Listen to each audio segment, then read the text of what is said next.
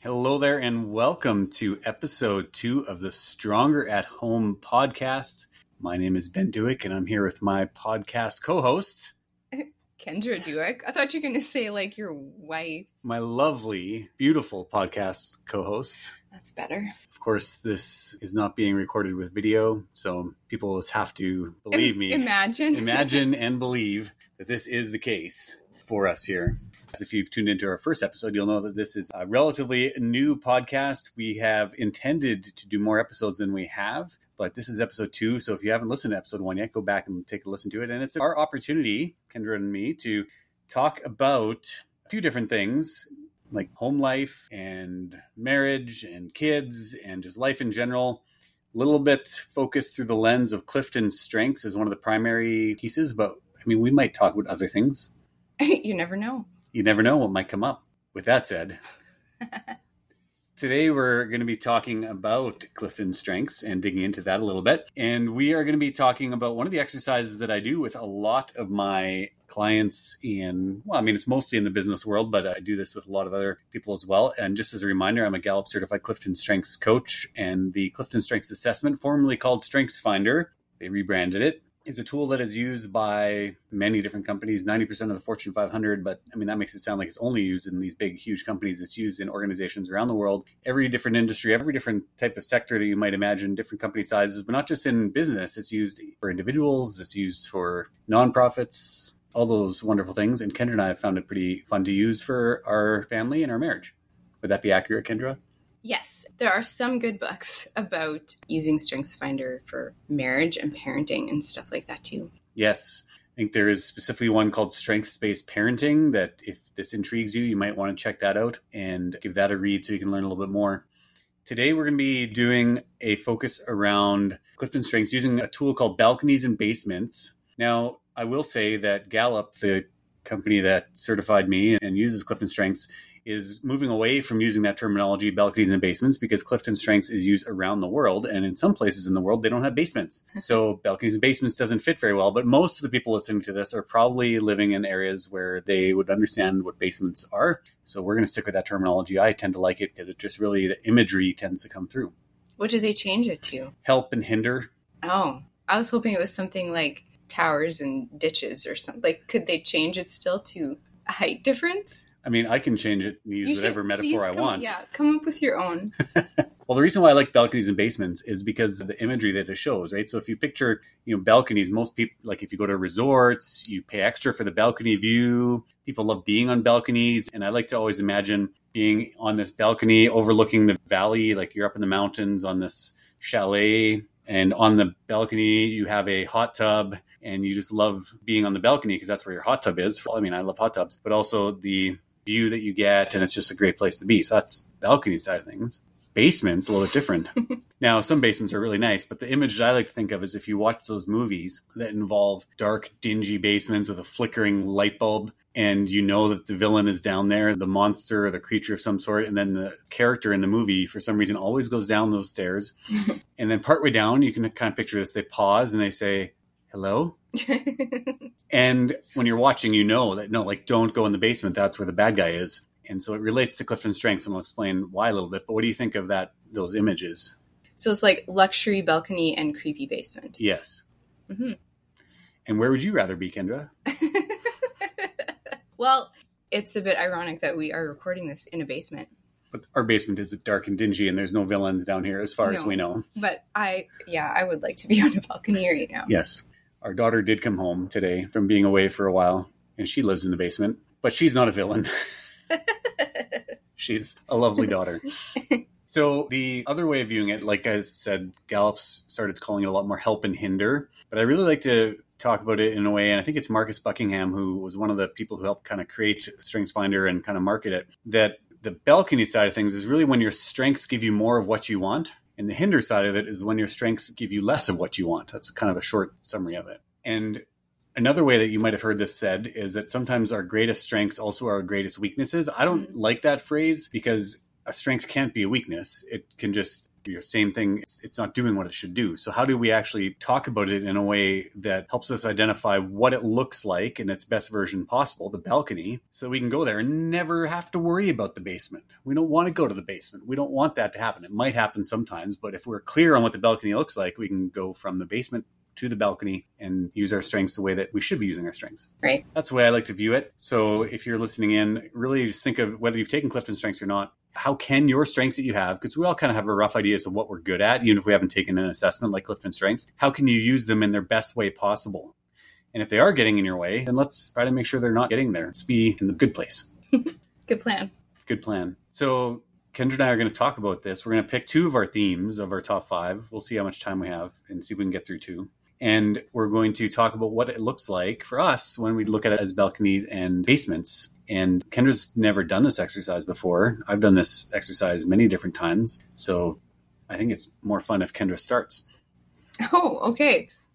Don't you think that's fun? Well, I don't know. Like, maybe the professional should lead. I'm not sure. It's a lot more fun to hear thoughts from someone who hasn't led. So just as a reminder, Kendra's top 5 themes, and she's not doing all top 5, but empathy, number 1, individualization, number 2, then restorative, belief, developer. Now, of course, there are 34 possible themes. That's the top 5. That's where we like to focus. Start with what you're great at, not with what you're bad at. So, Kendra, do you have one of those that you'd like to talk about from a balconies and basements? I'm going to pick restorative. So when you think of restorative, what does it look like when you're using that talent theme, that strength at its best? The things I like about it are, over the years, I feel like having the strength of restorative has made me a very driven and determined person. When there's something that's important to me, I work really, really hard to fix anything that is hindering whatever isn't working in my life. Like, I love fixing broken things. I love restoring relationships, restoring communication, restoring, I don't know what it all counts, like what it can all cover. I like restoring anything. I like buying old things and fixing them up. I just like fixing. I feel like no matter how bad things are, you can always fix it. You can always find a way to restore it and bring new use out of it. And so it brings joy to my life when I can find new uses for something, new ways of approaching something, like ways of just fixing something, because I don't like to give up on stuff. Yeah, and restorative, you sum it up really well, because it does kind of apply to lots of different things ways that you can use it. And so it makes sense for you. When have you noticed, is there any specific example that you can think of where restorative shone through for you in a good way? Like, where it's like maybe a type of situation where it often comes up, like be a little more specific. What comes to mind? I have dealt with health issues for like over 20 years. I first started feeling sick when we started dating, which I made you sick, which was not connected at all. But that was when my health issues started. And so our entire relationship, I have always been dealing with different health issues. And it's really hard to deal with chronic health for a long period of time. But through that whole time, I usually don't spend a lot of time sitting around feeling sorry for myself and accepting that, well, I guess my life sucks and it's crummy. Like, I have times where I crash a bit and I cry a bit and you help me feel better about stuff. But most of the time, I'm very, very driven to do everything I can to make the most of a situation that is not always ideal. And so I think that restorative has really helped shape the way I approach difficulties and challenges in life, but particularly with health issues. Good. That's a good example. I think I've seen that with you too, with restorative in that way. And as a reminder for people listening, and also for maybe you, Kendra, although you probably remember this as well, is that is a executing theme. All the themes are divided into 4 possible domains: executing, influencing, relationship building, and strategic thinking.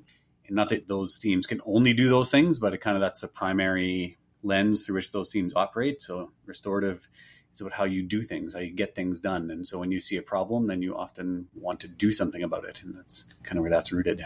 Yes, that makes sense. Yes. So the flip side, the basement or the hinder or the ditch side of it. And when you see restorative, where has it given you less of what you want? How's it gotten in your way or hindered you? I find it very, very difficult to walk away from something that isn't working, because I will just keep trying and keep trying and keep trying. And it's led to like burning out in some situations and staying with some relationships or staying with different things that I've tried to do in my life. past the point where it was healthy. And the most recent example of that was a few years ago. I was leading a group with a friend of mine, and it had reached a point where it just was kind of dead, and I didn't want to accept it. The group was straggling along, and I was still believing that like we could make this work, we could make this a good thing. And for multiple different reasons, it just wasn't working anymore. And finally, my friend said to me, I just can't keep going, because I don't think this is a workable situation anymore. And I was so glad that she was honest enough with me to tell me she was feeling that way, because I realized I actually was feeling very burnt out by it myself. But I don't know if I would have recognized that without her saying something. And I think I would just have kept trying and trying. And I don't know what it would have taken for me to finally realize, without her saying that it was just time to let it go, because not everything needs to be restored. And I have a hard time making that call. Yeah, it's one of those things where oftentimes when our themes aren't helping us the way that we want them to help, and they're getting in our way, it impacts others around us too. Yeah, that's very true. And when they're being done well, they can also help others around us too, right? So it's not just others around us are only impacted when they're out of balance or not going well. It can work that way too. So for me, I'll share one, and I'll share, you picked your third theme, restorative. So I'm going to pick my third theme, self-assurance. So I have strategic belief, self-assurance, ideation, futuristic. Typically, when I do this exercise with groups, when I facilitate workshops, I do share examples with them. I usually share my number 1 and my number 2, balconies and basements. So this is almost a new experience for me too, talking about self-assurance. I don't share all my 5 because it just takes too long for me to explain them all. But self-assurance, so basically for anyone listening in, I guess the best way of defining self-assurance is that you have a lot of confidence in being able to kind of handle anything that might come your way. That's probably the best way of summarizing it. And for me, I think it comes across in a way, just in general, and I'll talk about balconies and basements, that there's not a whole lot that, at least on the outside, phases me, throws me off. Even if there is things on the inside, self-assurance allows me to come across just very confident and secure about what's going on. So when I think of different ways from balconies and basements that it helps me, one of the things that relates to something exactly like what we're doing now, whether it's doing a podcast or presenting when I'm in front of people, I really rely a lot on my self-assurance to give me that confidence and give me that presence in a way. It seems weird saying that I have a presence when I'm doing things, but people have said that. And so it gives me that ability to just have that confidence that comes across. I think my material that I share comes across with more power. Ways that I lead just comes across in a much better way because of self-assurance when I'm doing that. So I view that as a very specific example of what self-assurance helps me with and gives me more of what I want, people's lives to be changed and organizations to be impacted, and my self-assurance makes that happen. That makes sense. When it's a basement, and I've been wrestling through this actually more recently, a basement is sometimes my self-assurance makes people around me feel like I am intimidating or maybe too direct or too strong with what I say and what I do, which is interesting because I don't think I am a very intimidating person. And most people I talk to who are friends of mine and kind of closer would say that I'm a pretty warm and person, I think I would say that. You are a very warm person. Yeah. And just like very friendly and very easy to get along with and all those kind of things. Yeah. But when I'm sharing an opinion or providing instructions and stuff like that, I think my self-assurance can get in the way because people feel like there is no room to discuss sometimes. And I like discussing. I think there is room to discuss. And so I need to be careful with how I come across. And what I say with a lot of the workshops that I do, it isn't so much that you need to never use your theme if it is a hindrance, like if it gets in the way, if it's a basement. You just need to be aware of what it does so that you can manage around that a little bit more and try not to let that be where it goes. So for me, I'm trying to learn how to be less direct and less kind of aggressive in a way with how I talk about some of the things that I am talking about when it comes to the people around me. So do you find, whether in your own personal experience or with people that you coach, do you find that it's very often patterns? That like usually people, when they're heading into the basement, that generally it's same behaviors so that they can identify it faster? Or is it kind of, it shows up differently all the time? Well, I always encourage them to be as specific as they can in thinking of a practical example. And because as soon as you think of that practical example, then it allows you to build that kind of awareness of when that practical example that you were thinking about starts to happen again or comes up again, right? So yeah, I'm not sure if I'm exactly answering your question, if it's patterns so much as it's remembering and realizing when those situations are happening. So it's usually consistent, but I mean, maybe it's just that the more awareness you get, the more times you'll notice other areas where you could also see it happening. Yeah. So yeah, that's kind of what it's like for me.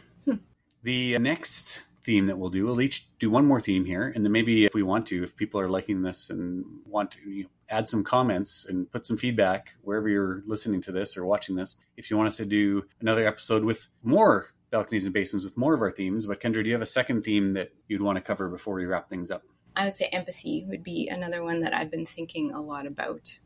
Okay, so let's do empathy for you, and I will do futuristic for me. But how about you start with empathy? We'll make this a little bit shorter than the first ones we did, just so we don't have people listen forever to our Stronger at Home podcast, although you probably could listen forever.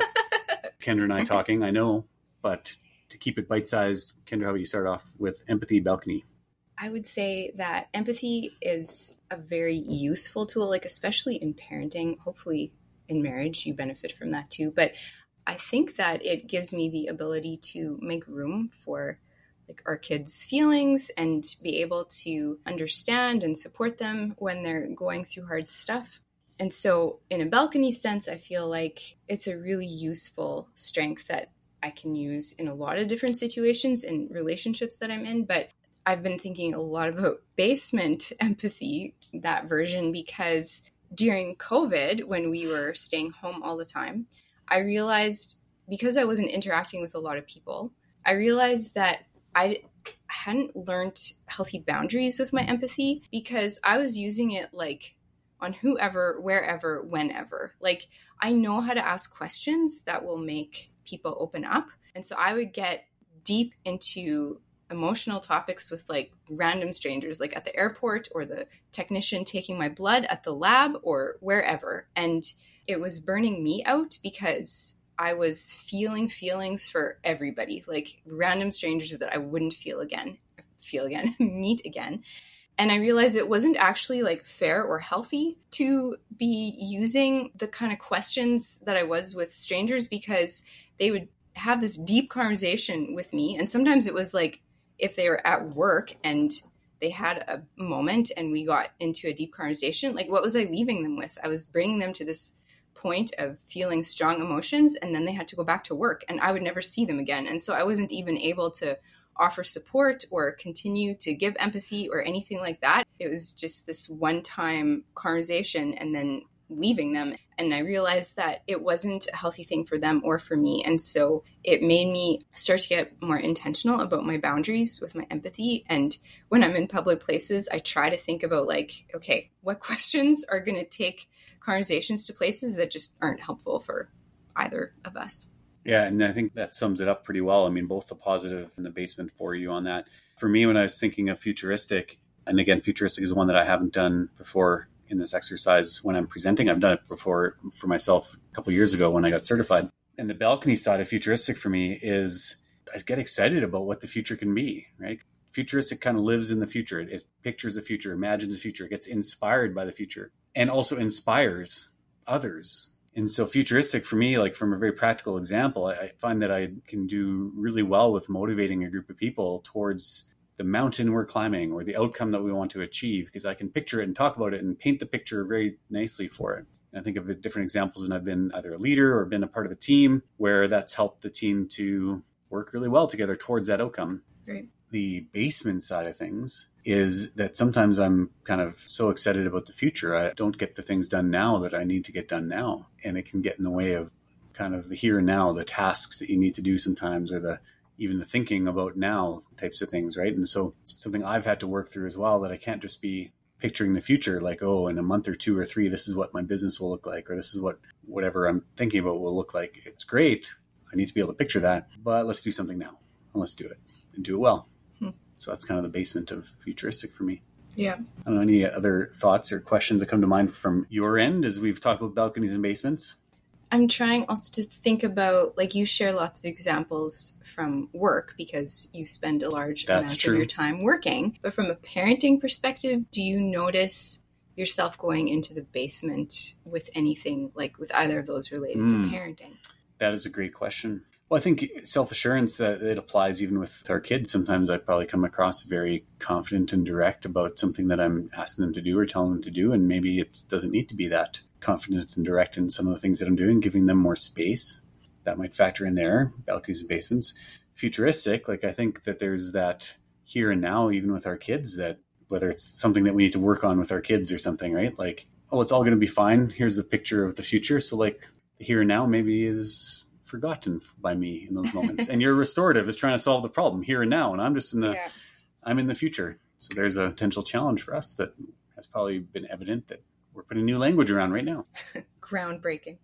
This is going to change everything. You heard it here first, folks. Did that help answer your question, though?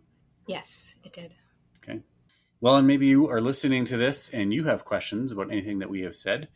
Please send those questions either in the comments or wherever you're listening or watching. Send us an email if you want as well. And we'd be happy to either answer those questions in the comments or in the emails or in future podcast episodes. And if you have a podcast episode suggestion that you would like to send that to us as well. We'd be happy to figure out how to build this podcast to be useful for the most people possible when we're talking about stronger at home. Kendra, any additional thoughts or closing comments or anything like that from your end?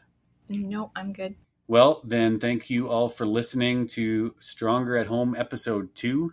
We will try to publish another episode sometime sooner than we did between the first and second, but we'll see what happens with that.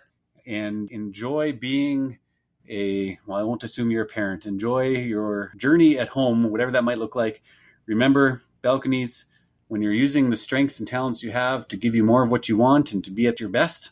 And basements, when your talents are giving you less of what you want or when they're getting in your way from what you want to see happening, try to live on the balcony, enjoying the hot tub, mountain view, and stay out of that creepy, dingy, dark, villain-filled basement.